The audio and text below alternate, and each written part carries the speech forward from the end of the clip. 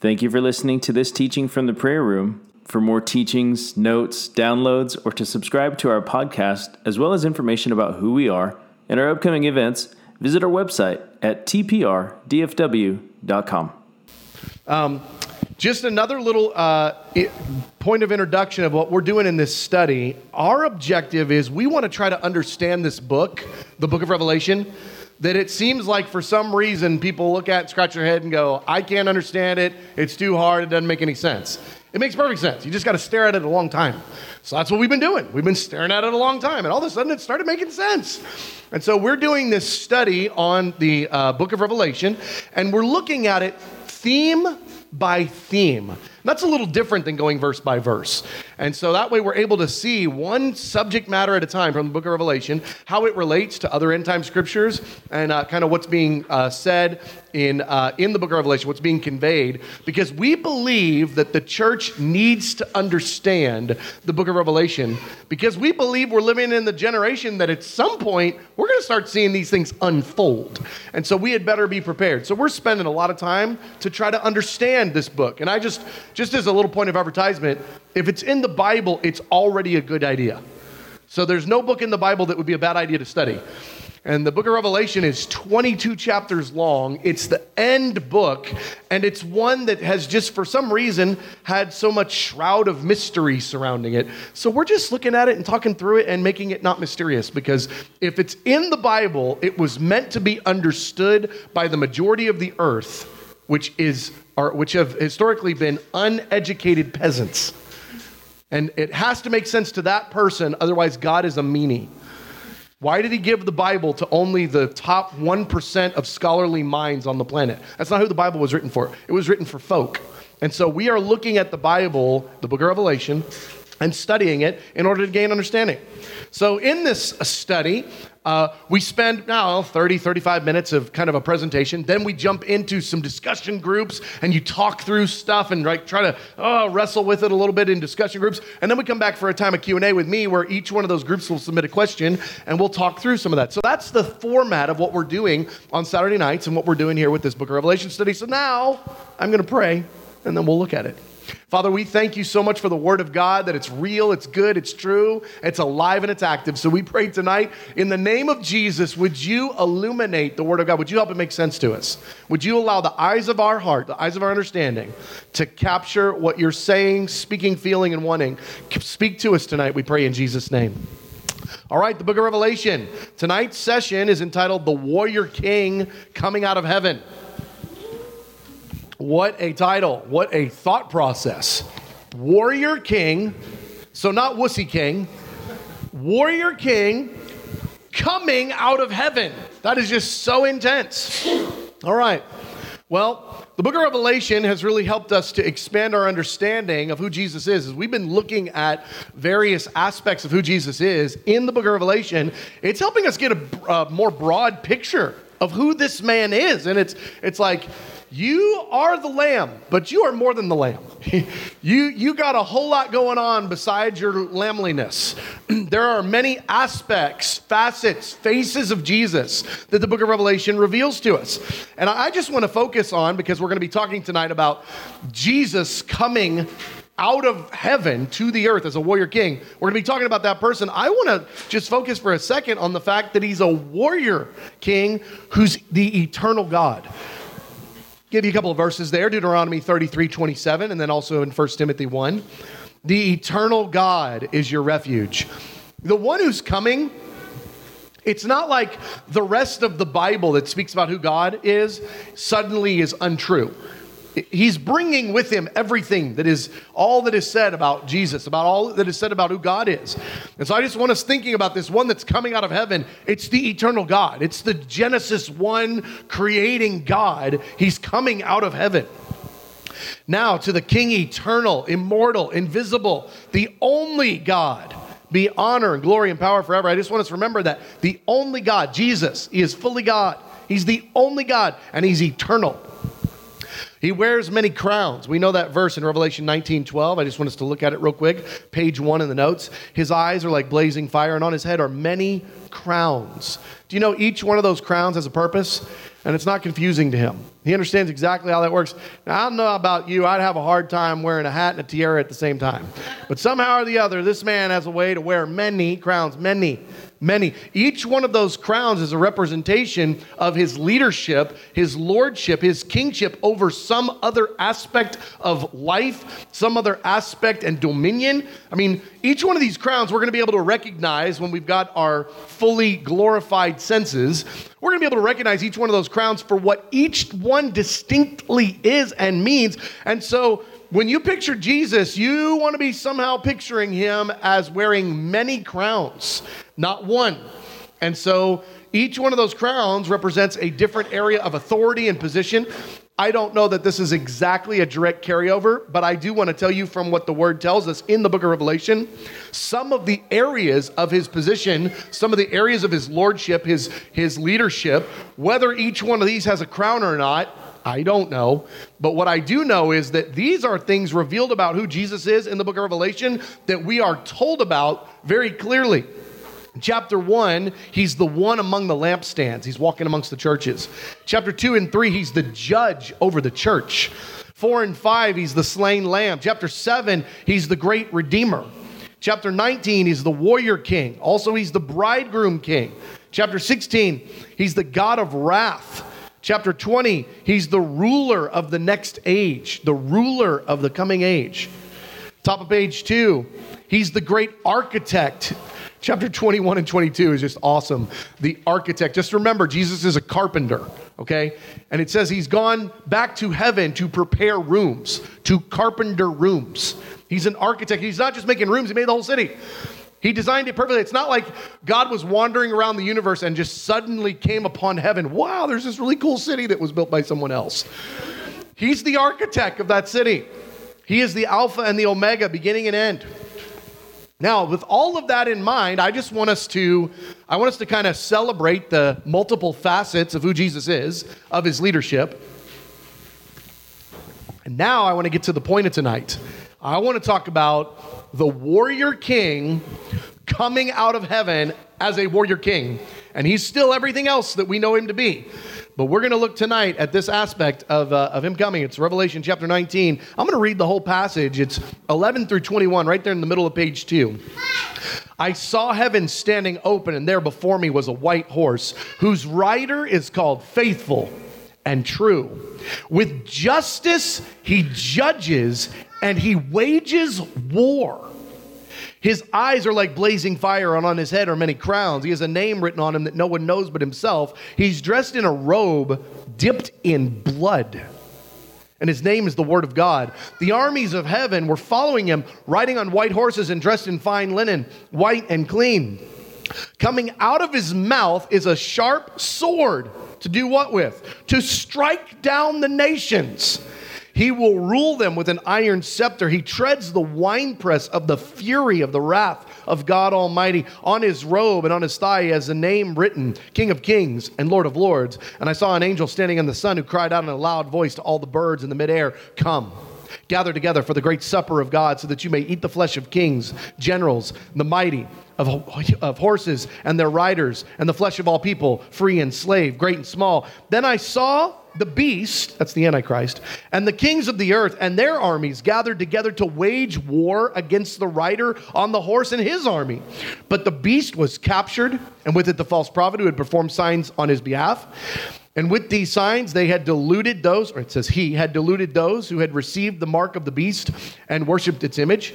The two of them were thrown alive in the lake of burning sulfur. The rest were killed with the sword coming out of the mouth of the rider on the horse, and all the birds gorged themselves on their flesh. We may not like Revelation 19, 11 through 21, but that doesn't much matter at all, friends. I can find a bunch of Bible verses I read, and I'm like, first read, I'd kind of like to forget that one, because then you're responsible for it. This is Jesus Christ. This is your Jesus. This is Jesus. Everything else is true too. He's a warrior king who kills people with a sword. You gotta stomach that.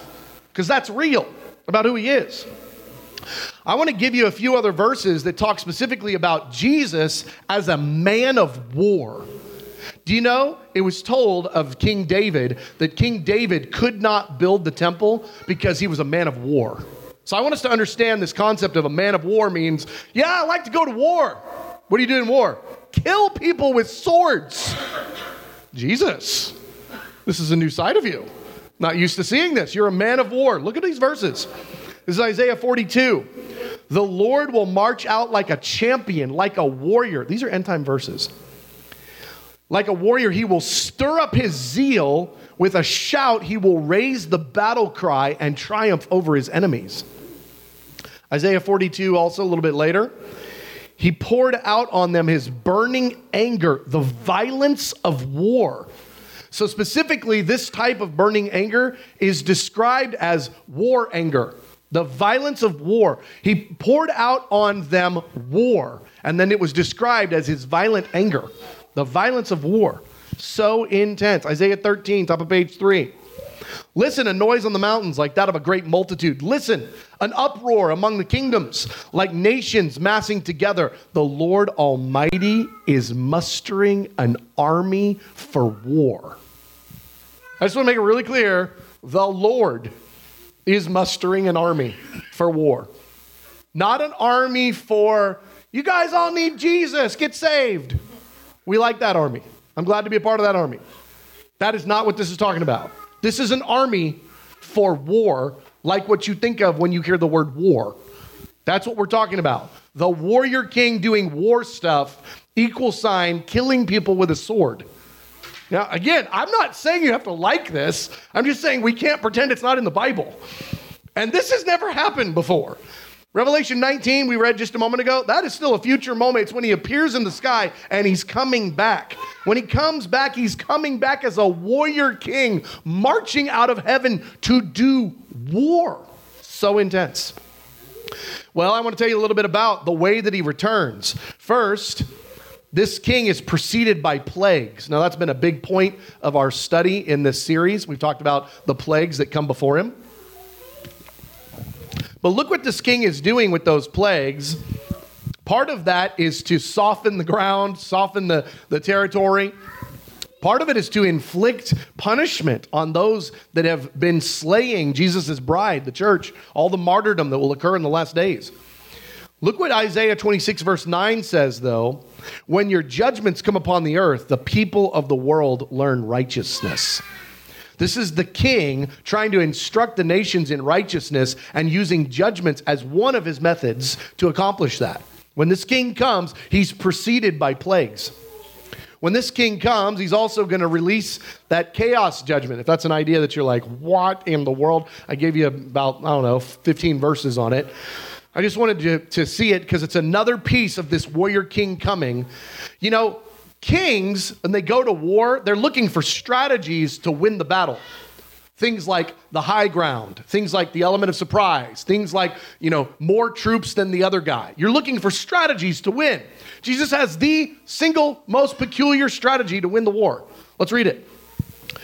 This is the plague with which the Lord will strike all the nations that fought against Jerusalem. Their flesh will rot while they are still standing on their feet. Their eyes will rot in their sockets, and their tongue will rot in their mouths. On that day, people will be stricken by the Lord with great panic. They will seize each other by the hand and attack one another. Jesus is like, we got this.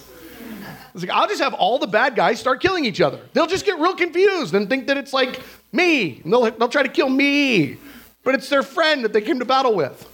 That is like the most intense way to get the upper hand in a fight.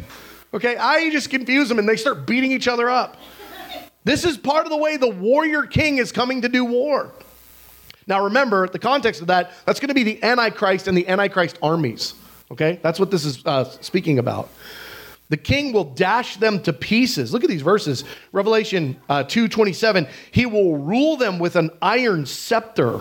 He will dash them to pieces like pottery. There's no way to make that symbolic and spiritual and mean something nice. It means exactly what it says. He's got a big stick and he's going to whoop people with it. He's going to dash the nations to to pieces like pottery, and he's going to rule over them with an iron scepter. That means he's not playing around. He means business. If he says it, it's law, and you don't mess with him. May the praise of God be in their mouths and a double-edged sword in their hands to inflict vengeance on the nations and punishment on the peoples, to bind the kings with fetters, their nobles with shackles of iron, to carry out the sentence written against them. This is the glory of all his saints. Praise the Lord. These are wild passages about Jesus dashing the nations to pieces. I'm not going to read part D, but I gave you a bunch of verses there that describe gory details about him scattering the bodies of his foes across the earth. Now, I don't want to spend time on it just because we got too many things other to talk about, but I wanted to put that in there because I want you to understand your Bible gives great detail about what King Jesus is going to do as a warrior king when he comes back. He's going to do warrior king stuff exactly what you're thinking, like Braveheart movie. I mean, he's going to do warrior king like what you're thinking, those medieval movies and what they did when they would march against an enemy. He's going to do those things because that's what the Bible says he's going to do, because he's coming to defend the honor of his bride. He's coming to make wrong things right. This is what we're reading when we read Revelation chapter 19, the passage we read a minute ago about him coming out of heaven. It says he comes to wage war. He's coming out of heaven to pick a fight. To wage war, Revelation 19. All right, let's keep going. He comes with the armies of heaven. This is like the most bizarre thing ever if you've never thought about it. Revelation 19:14. The armies of heaven were following him, riding on white horses and dressed in fine linen, white and clean. I just want to focus on a couple points here. Armies, multiple. Armies, more than one army. Heaven, get your army ready. Well, which one? We've got 72. Which army are you referring to today? Well, you know, all of them. Oh, all the armies. You mean Revelation chapter 19:14. Yeah, I think we mean that, yeah. There are armies, multiple armies in heaven. And again, I don't pretend to know exactly what all that looks like. I just know we've got the four living creatures up there, and those are some interesting looking guys. And if there's an army of them, I'm already scared. There are armies in heaven, multiple armies, meaning ranks and file and purpose and size and weaponry and function and training. I mean, armies, multiple. So crazy. Next, it says these armies, multiple, lots, they're all riding on white horses. How many horses are in heaven? So many horses. So much horse manure. So many horses. Now listen, you need to take your Bible seriously. You believe John 3:16. It says that if we believe in the Son that was given, then we're saved. I mean, we believe that. You need to believe in Revelation 19:14 too. There are horses in heaven. If you don't believe that or don't like that, that doesn't matter. We're not getting a vote. It's in the Bible. Jesus is coming back with the armies of heaven, and they're riding on white horses, and it sounds like there's millions of them or more. And right now, they're in heaven. Or at least right before that, they are. So you're talking about, I'm just going to make up the number, 40 million white horses in heaven. Friends, that's a bunch of pasture land. That's a bunch of stables. That's a bunch of horseshoe makers. You want to start making heaven real instead of ethereal. You want to start getting heaven concrete. It has horses. Horses don't just float around in clouds. They clomp around on the ground and stuff and eat and drink and poop. All right? Tons of white horses. Next, let's look at some of these armies. Now, I'm not saying these are all the armies. I'm identifying a few of them that we know of. The dead in Christ from generations past. All of those who have died in Christ through all generations past. So you're talking about, Charles Finney. Charles Finney is going to maybe get himself a white horse and come. And you're talking about all these believers from generations past. Then, in a different category in my mind, and it may not work this way in heaven. Heaven might see it all the same. But in my mind, I'm seeing the generation of the most martyred. Our generation is going to experience the single greatest number of martyrdom that has ever happened in human history. That's what our Bibles say. It's one of the reasons we need to study the end times so that we can prep our hearts for what the Bible prophesies is coming. Persecution and mass martyrdom across the globe. The greatest number of martyrdom ever. So I don't know how many believers there have been in all of human history, but just remember, each generation, the population on the planet keeps getting bigger and the church keeps getting bigger. So it makes sense that we've got more believers right now on the planet than we've ever had in human history altogether. So how many martyred saints are there going to be just in this generation? I'd call that a whole nother army. Next, those who are suddenly transformed. Paul says, after that, we who are still alive and are left will be caught up together with them in the clouds to meet the Lord of the air, and so will be with the Lord forever. Those that are not martyred before Jesus comes, those that are still very much alive, they all receive resurrected bodies, and now they're, I don't know, an army or a segment of an army or something. I'm just calling it an army, and maybe I've got my language or my terminology wrong, but one way or the other, all of those that are still alive at the coming of Christ are suddenly transformed, and now they're part of these armies that are coming. Then it says all the angels. Check this, Matthew 25:31, bottom of page 5 in your notes. When the Son of Man comes in his glory, meaning when Revelation 19 happens, okay? And all the angels with him, he will sit on his glorious throne. All the angels with him. Heaven's going to be quiet for at least a minute. Everybody left. You just imagine heaven, like I just go up there now and just kind of imagine walking around, seeing all this stuff and all this activity and sounds and stuff. You go up there on this day and it's a ghost town. Where'd everybody go? Oh, they're all down fighting the Antichrist. Whoa, what are you doing here? I don't know. I got to get down there, man. What did I do wrong? I missed the fight. And so all the angels, that's a ton. Listen, we've got some descriptions of some pretty mighty angels, warrior angels, all sorts of angels. All of Riker's angels, Lord. And so we've got a description of all these angels that are going to fight this battle. Top of page 6. Now, I want to get really detailed here. Here's just a thought, okay? If it's in the Bible, it's safe ground.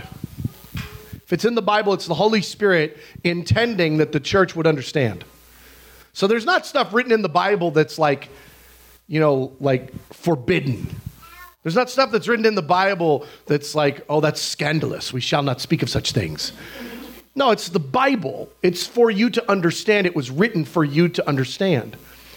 There is a lot of information about Jesus coming back and getting a lot of blood, human blood on him. There's a lot of information on that. Now, the reason I included a whole section on it is because it makes this so real. A warrior king, what does that mean? He opens his mouth and says, bah, and everybody just gets saved or dies. That is not what happens.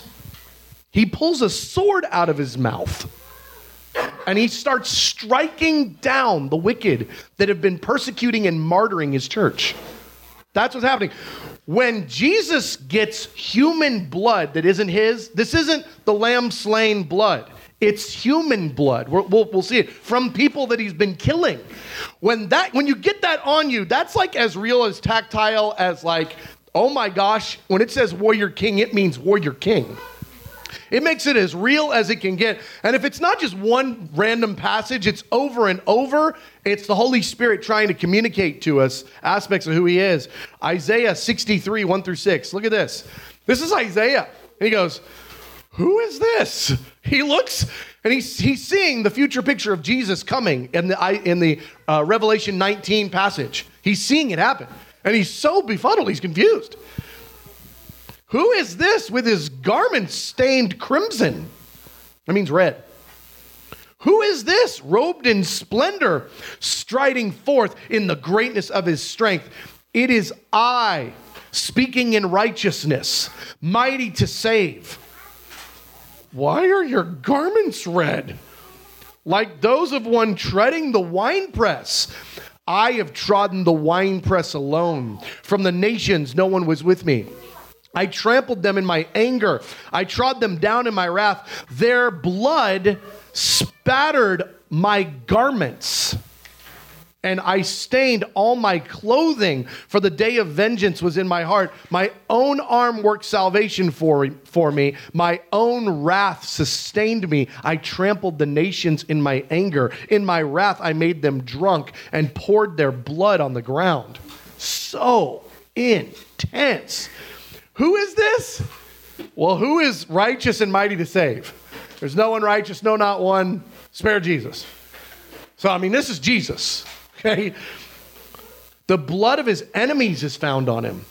It says he's described as one treading the winepress. It's like the thought process is it's somebody out there and they've got their bare feet and their tootsies are in the grapes. And squish, squish, squish, squish, squish, squish. And all the grapes have got grape juice and it's squirting out the side, down through the whatever system or whatever it gets in so they can make wine and grape juice and stuff. The problem is they're not grapes, they're humans. And it's Jesus going, squish, squish, squish, squish, squish, squish, squish. He says, I've trodden the winepress of the nations. You want to know what this is on my clothes? It's human blood. I've trodden the planet like a winepress. The people were the grapes, the wicked were. It's my wrath that's in operation here.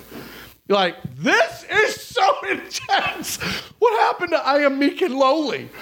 I am gentle of heart. Come to me, all you who are heavy laden. Like, yes, all that's true too. He says, did you see this? It says, the day of vengeance was in my heart. We need to understand this. Jesus' mercy has an end point, the start of the day of his vengeance. There is a day where in that moment they can't say, I'm sorry, uncle, save me. He's like, no, you pass that point. Up until that point, mercy, mercy, mercy, mercy, mercy, mercy, mercy. But he also, at the same time as he says mercy, he has in his heart the day of his vengeance. The day of his wrath, the day of retribution, the day where he makes wrong things right, the day where he judges those that have come against his bride. He has the day in his heart. It's just really intense, but it's right there. He treads the winepress of the fury of wrath, God Almighty. That's Revelation 19:15. We read that earlier when we were reading the Revelation 19 passage. That's just another phrase right out of there. And it goes right back to Isaiah 63 that we just read. So intense. Revelation 14 says similarly, take your sharp sickle and gather the clusters of grapes from the earth's vine because the grapes are ripe. The angel swung his sickle over the earth, gathered its grapes, and threw them into the great winepress of God's wrath. They were trampled in the winepress outside the city, and the blood flowed out of the press, rising as high as the horses' bridles for a distance of 1,600 stadia. This is, what did we decide, 120 miles? How about 120 miles is the distance on that? The horse's bridle. So you're talking a horse up to here. Oh my gosh. How much blood is that? Squish, squish, squish, squish, squish, squish, squish. To the nations, to the wicked that will rise against Jesus in the last generation and gather for that final battle. Guys, this is our story. Like, we're in all this. We are part of those armies. Like, we are part of Jesus's solution. We are right in the middle of all this. Jesus is real. Jesus is not a fairy tale. Jesus is not a now I lay me down to sleep. Jesus is real. He's God. He's every bit of everything that the Word of God says. Every bit of it. And he's tactile, real, and he's Jewish, and he's 5'9". I don't know. He's something. Like he's real. And he's coming back out of heaven as a warrior king to be sure. Up close battle with a sword. Last page. This is so intense, and it's in your Bible, and you just can't shake it.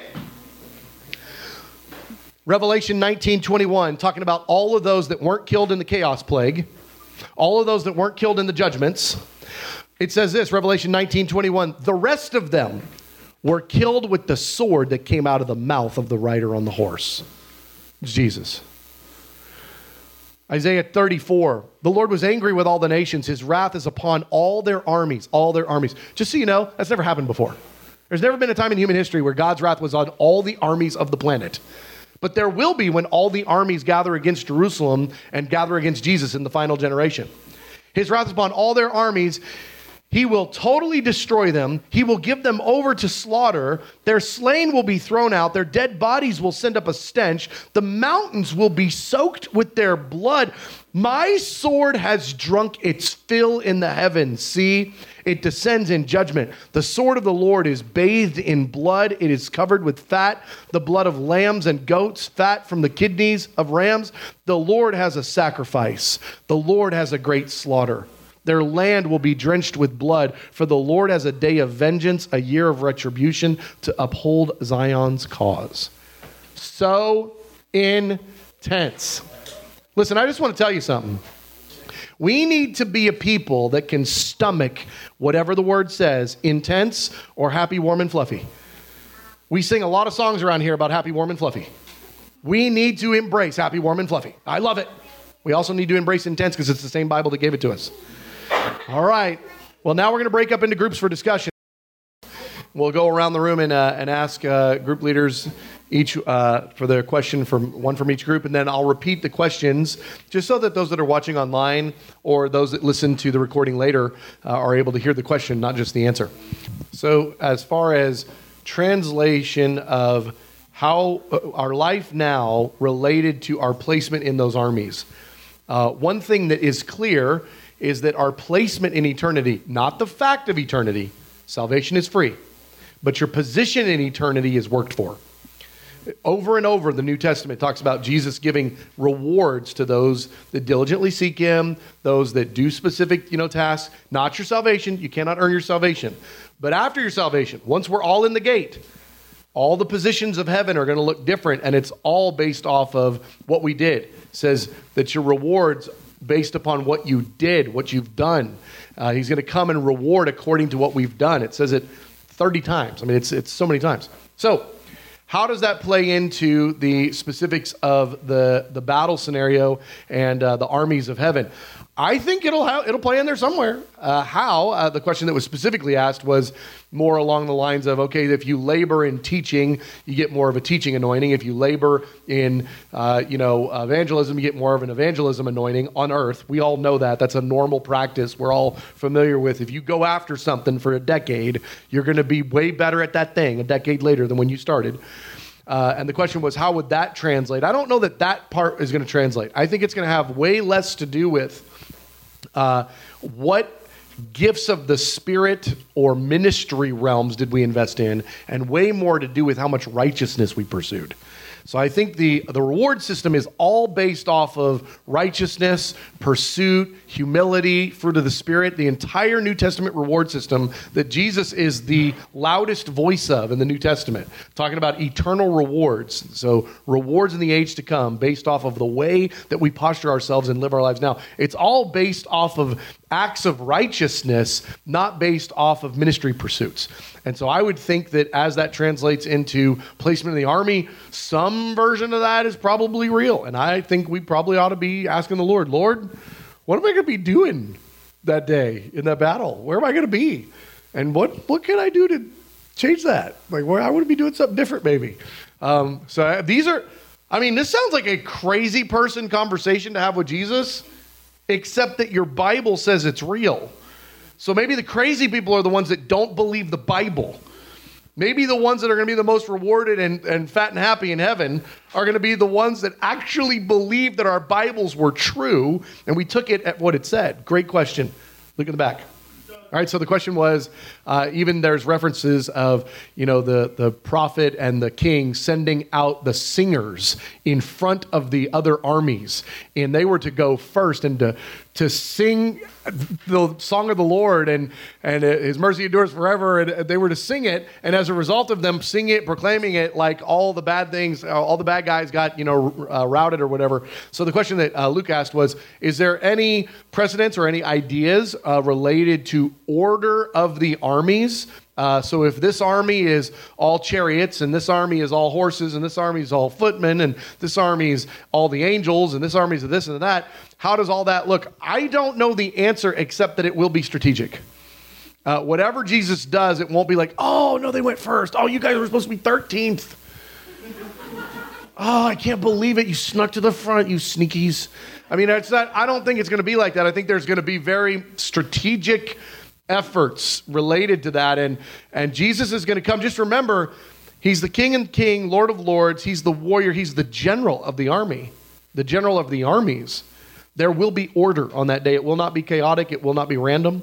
It will be according to a strategic plan that no doubt that battle strategy is already written in heaven. And like you could actually go to the battle strategy room if he'd let you brief in on the mission plan and be like, okay, they're first and then them. And then hey, you didn't even know these guys existed. They're third.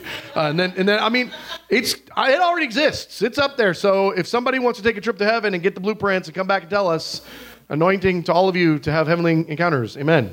All right. Question. Okay, so in what way is all the blood of the slain a sacrifice, and how does that all work? So the concept of sacrifice in the Old Testament and specifically the Isaiah 34 is referencing the temple sacrificial system in reference to this. It was about atonement. It was about, I'm going to use a different word that's not in there, but this was part of what was meant. It's about reset. It's about make right. It's about restitution. And so those sacrifices were in order to make restitution. Well, Jesus is coming back to a very, very, very bad planet. It's very, very, very bad. And he's going to offer this sacrifice and make restitution and reset and get things reset for the next age under his leadership. And so that's a big piece of that whole parallel there is he's talking to Jews in Isaiah 34 who understood the sacrificial system. And he's saying, I want you guys to understand, I'm going to do like a really big version of this at the end. But it's not going to be animals. It's going to be bad guys. And I'm going to do this with a very similar thought process in mind, and we're going to set the record straight. And so those animals were substitutionary deaths. When the last days judgments come, the deaths are not substitutionary. They're, well, in some ways they're substitutionary for history, but they're actually, that guy martyred somebody last week. That guy dies today. I mean, there's very much a retribution of the sin in that generation, the retribution coming upon them in that sacrifice. And so that's a much bigger subject, but very intuitive question. That's great. Yeah, where are the resistors in the middle of this battle? Yeah, great question. Hiding. Far away if they know what's good for them. Just as a point of reference, at the end time drama, and this is a subject that we've covered in previous sessions, and if this is a new idea to you, I want to implore you to go listen to this session or two. I want to implore you to do that because you'll see it in your Bible and it'll make more sense to you. There's not two groups at the end, there's three. There's those that have taken the mark of the beast. There's those that are the redeemed that have not taken the mark of the beast. They love Jesus, and there is a small group. But a small group, when you're talking about 10 billion people, might be 30 million people. Some millions, probably. A small group, small percentage that neither took the mark of the beast and they do not love Jesus. They've not given their life to Jesus yet. They have not done either of those things. And we refer to them as the resistors. The way the scripture speaks of them is those who are left or those who remain. They are the ones that Jesus reboots the planet with in the next age and starts the millennium with, okay? So all the passages that are about people doing things in the millennium, it's that group of people and their kids and their kids' kids' kids' kids' kids' kids' kids. The question was, what are they doing when this all happens? They are freaking out. Okay, so they are watching Jesus come in. They've watched the armies of the nations all get plane tickets and boat rides and walk and march and everything. The armies of 100% of the nations have gathered over in Jerusalem. And then you've got Jesus coming out of the sky with a sword coming out of his mouth. And all these armies, they are flipping out of their minds. And they're also deciding in that moment, you know what, I think we missed it. Jesus is real. I didn't believe in him, but there he is. He's in the sky. He's on a horse. That's, wow. Okay, I guess the stories were true. Gonna have to fix this religious spirit thing I've got here in just a minute after I get out of the way of this end time battle. So they're going to be all over the earth. And in all honesty, I'm being playful. In all honesty, I think the majority of them won't even know it's happening, except that they'll see the procession of Jesus in the sky. So they will have seen that. But The TVs aren't going to be working. Broadcast stations going to be down. Remember, the water's all blood. The earth has been pummeled by all sorts of giant hailstones and everything else. Power lines are down. There's 1,000 reasons why the normal lines of communication that we're used to today are totally going to not be happening. And so the majority of the resistors, I honestly believe the majority of them are either going to be hiding or just definitely keeping a low profile because they're trying to continue to live. And there's the Antichrist who's coming and all this stuff. And so I think that the majority of the resistors across the earth are going to wind up, I'll just say low profile instead of the word hiding. I'll just say they're trying to stay out of trouble as opposed to charging into trouble, okay? And so I think if they saw this amassing, they'd be probably taking a couple of steps backwards out of Jerusalem would be my guess. Question. What's the advantage of studying the nuanced factors of these types of details? The fact that we're going to be in an army and Jesus is going to be bloody and we're going to be with him and, those kinds of things. What's the advantage of us studying this versus throughout history, people that have lived godly lives that have gone to be with the Lord, they're also going to be part of this army. Maybe they just didn't even know it. Is that more or less the question? Yeah, especially at that point where we've all been raptured. Got it. Once we've all got resurrected bodies at that moment. Okay, so here's a big point. I would just encourage you to chew on this concept. Find Bible verses about it. Daniel chapter 12 is a great place to start. Daniel chapter 12, Daniel has just been given one of the most profound end-time visions, perhaps the most profound end-time vision of any prophet to date. He was just given the most amount, I'm going to say, about end-time information. He's been given the most end-time information, and you might interpret that statement a little bit, but by and large. And the angel comes up and goes, oh yeah, by the way, Daniel, seal it up because there's no more, we're not going to let this revelation, we're not going to let clarity on this come out until the time of the end.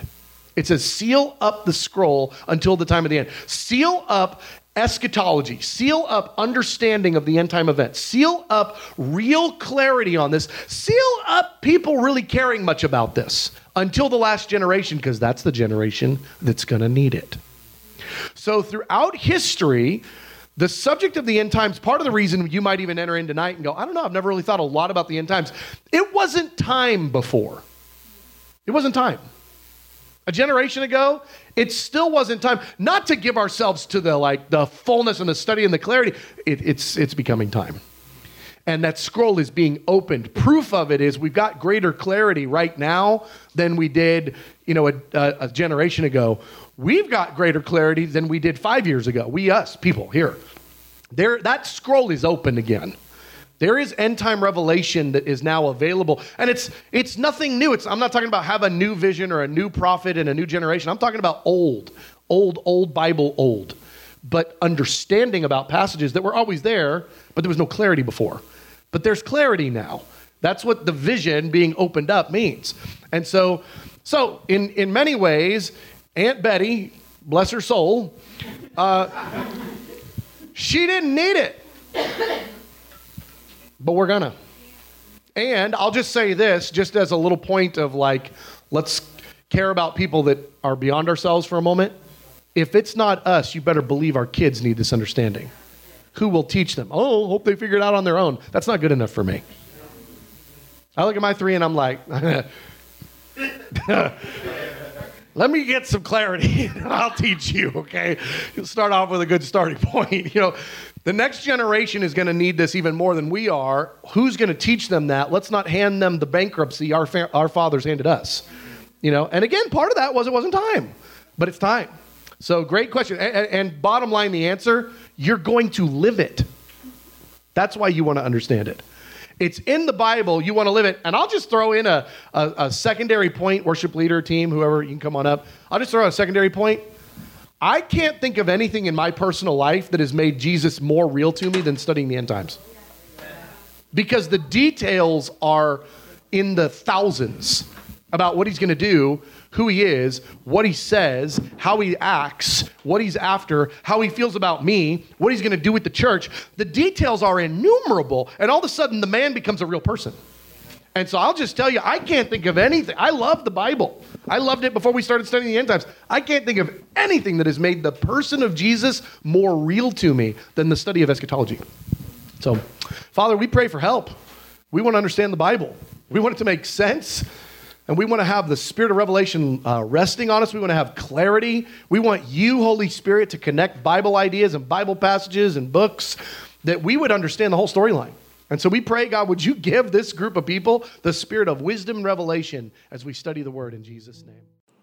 This concludes this teaching from the prayer room. For more resources, please visit our website at tprdfw.com. Thank you.